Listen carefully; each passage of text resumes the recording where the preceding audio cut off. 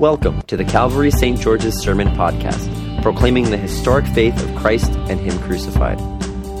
These podcasts are recorded and produced by the parish of Calvary St. George's in the city of New York. For more information, head to calvarystgeorges.org. And a real warm welcome to you to Calvary St. George's, Calvary Church. We have 2 weeks left in the liturgical year, and the appointed readings in our gospel and lectionary begin to shift our attention and our focus to the end of the world. I really wanted our closing hymn this Sunday to be the 1987 smash hit by R.E.M., "It's the End of the World as We Know It, and We Feel Fine." But in all seriousness, nothing quite captivates our attention like the end times, or what is theologically known as the eschaton. Everyone, whether they admit it or not, has an eschaton, has an understanding of the end. Even atheists have an understanding of the end with their embrace of the Hegelian dialectic. The French existentialists had an understanding of the end, and which they went out, and there were all of these suicide cults in Paris and Vienna at the turn of the 20th century, where they would go out and meet death on their own terms. The Mayans, you remember 2012 and all the rage with the end of the Mayan calendar, and our kitchen appliances would rise up in revolt. I actually, to tell you the truth, what I think happened is so if you look in the Book of Common Prayer, we can predict Easter till about 235. We could keep going, but people were like, when 1979, they were like, 235, that's pretty good. I think that's probably what happened with the Mayans, and they just never kept going after that. But that was supposed to be really funny. But the truth is that, and unfortunately the church, when it comes to the end times, has gone absolutely haywire. And people have made a lot of money off of people's fears. You've got books, you've got movies, you've got theories, you've got institutes, you've got predictions. And all of the popular ones that you probably have heard of were actually invented around the 19th and 20th century as a result of war, and especially World War I and World War II, and the highly publicized conflicts in the Middle East. But what happens, you see here, is everybody's got an eschaton. Everybody's got an understanding of the end, because in the end, all of us are going to die. Happy Thanksgiving. But that's all of us are going to die. And but when we begin to predict the end of the world and prepare for it as though it's some sort of an appointment, well, that's when we get into trouble. However, here's the word for New Yorkers. Those of us who think that we're just going to keep petering on forever, that's absolutely wrong too. The Bible is clear that there is going to be an end, and this age is passing away. And so our gospel reading today takes us right up to the end. It takes us to this point in Jesus' life, which we in the church have called Holy Week. And Jesus, along with his disciples, are walking along the temple courts, and the disciples are marveling at this thing. The temple at the time of Jesus was this stunning edifice. See, what had happened was that Solomon built a temple way back in the day. It was destroyed by the Assyrians. And then when the Jews came back from exile from Babylon, they built another one. But it was pretty shabby. It was a shadow of itself. If you read in Ezra and Nehemiah, you can read all about the depression that sat in as a result of the shadow of the temple. And so then you fast forward all the way to Jesus' day, and you have King Herod, and Israel's under Roman occupation. And you have King Herod, who's a despot king. He's not even Jewish, he's Phoenician. He is trying to rebuild and fancify the temple in order to gain cred, and that the Jews would recognize him and legitimize his rule. And it was awesome. It was awesome. He had gold grape leaves going around the thing, and giant gold grapes hanging off the ceiling. And the disciples couldn't help, because they were from Galilee, the country, but even the Jews living in Jerusalem, they couldn't help but marvel at this structure. And Jesus says in a loud voice, listen, the days are coming, he says, when one stone won't be left standing upon another, that will be thrown down. That was a horribly, horribly offensive thing to say, Jesus. That could get you crucified. And it did. Because the temple was the national and religious center of Israel. It was the place where the glory of God had formerly dwelt. It was where once the Ark of the Covenant was held and the mercy seat of God was found, and it was still a place of sacrifice. However, like a corrupt king, those sacrifices had become pro forma transactions, and the priesthood, sadly, was sold to the highest bidder, member of the Sadducees. Nevertheless, with all of this corruption, the temple there, and why they marveled at it, was that it was the center of Israel's religious life. It was the center of its history. It was the center of every Israelite's dream, hope, and expectation. And Jesus says, it's all coming down. And it's in that statement that we begin to make sense of the end times in our own lives. This is my first point. You see, what Jesus is talking about here was very real to the disciples. It ripped it right out of abstraction and placed it in reality. And what he's talking about here rips it out of abstraction for you and places it in your reality as well. Because the end is not found in abstraction. And I've been coming to learn this in a real way. The end is actually rooted in our realities. And the temple was a reality for every Israelite.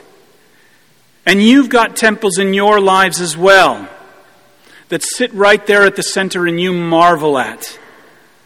The identities at the center of our lives. The histories at the center of our lives. The dreams and the hopes and the aspirations. And then they get torn down. And if you still have a temple, praise God, but hear me out, because it's going to come crashing. The temples in our lives, when they get torn down, it can be shocking and it can be painful. That's the reality. And so like the disciples, we want to prepare for it. That's why we're always predicting the end. The disciples ask, when will this be? Because this is a prophetic moment. Make no doubt about it. And it's a prophetic moment that's not in the abstraction, but in the reality. You see, here's a side note. Jesus made lots of predictions, and all of them came true. But the two major predictions he made, the two major prophecies he made, was his own death and resurrection and the destruction of the temple. And they both happened. The temple was destroyed in 70 AD during the Jewish wars with Rome. And you can go to Israel now and you won't find the temple, but you'll find Al-Aqsa Mosque.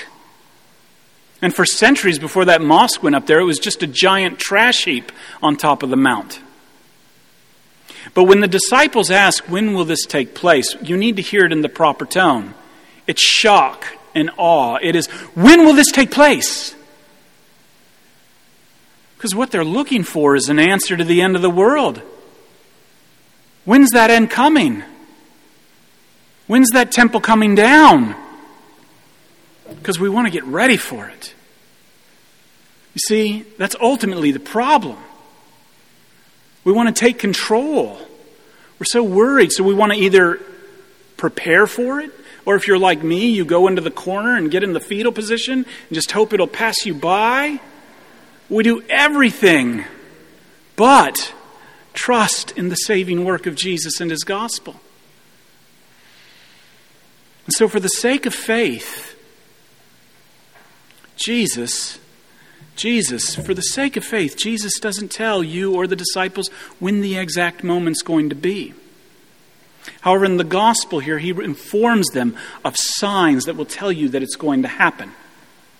Signs that it's going to happen. And here's where a lot of people make the mistake, and they get messed up in the understanding of the eschaton here, is that they think that this is a linear teaching, but this isn't. Jesus breaks the eschaton up into two things. He first talks about it on the macro level, and then he speaks of the eschaton for the disciples in their own personal lives. So the disciples ask, when is this going to happen? And also, in order to understand really how to interpret this properly, is that you have to understand what the last days are. You see, the last days aren't some sort of distant, terrifying 7 years sort of thing, you know. No. You know, where we interpret the end with the New York Times in our right hand. No. The last days have been 2,000 years since Jesus has ascended into heaven. We've been in the last days for about 2,000 years. So that's how you have to understand this passage too. And so he begins, the disciples say, when will this happen? And Jesus responds first on the macro level. And he says, beware that you're not led astray. Because there are going to be people who come in my name, and there are going to be people that say that the end is near. And we've all seen this for 2,000 years. And the only thing that happens with that is that people grow broke or they die. They join a weird cult out in the middle of the desert in Waco. And then he says, when you hear of wars and rumors of wars, don't let that shock you. And that's been happening for 2,000 years. And then he says, you're going to see kingdoms and nations rise up. Just look at our own country, 2 political parties rising up. If you got beyond our 3 main news networks, you might understand that this is happening all over the place. But don't let it shock you, because this is bound to happen. And it's been happening for 2,000 years.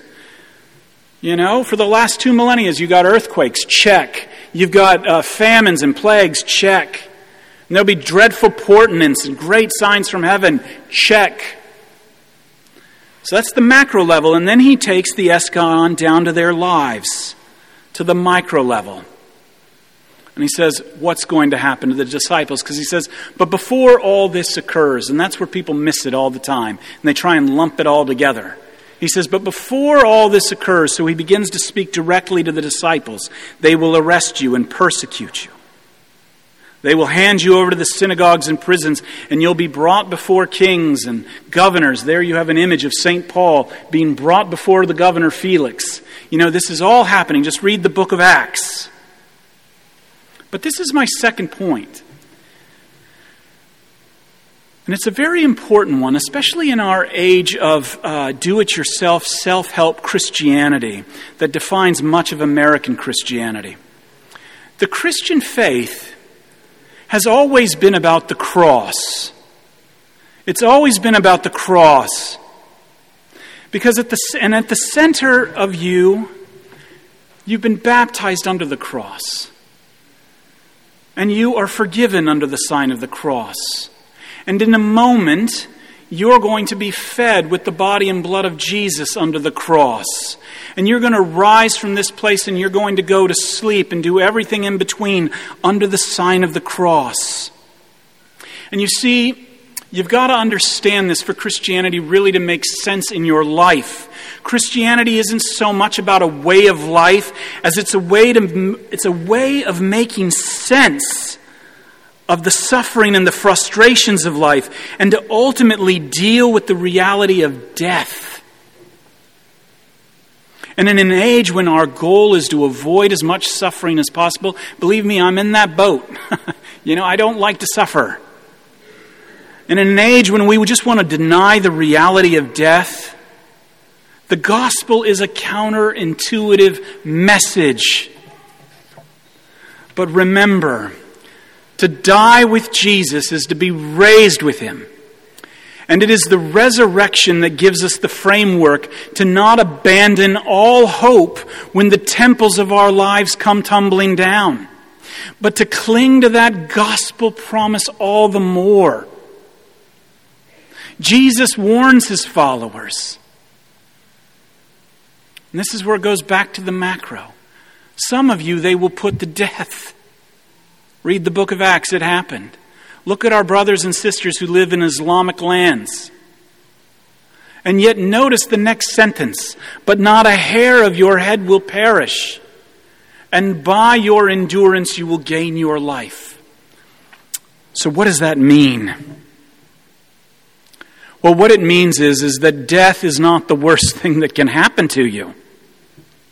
Though you die, you yet live.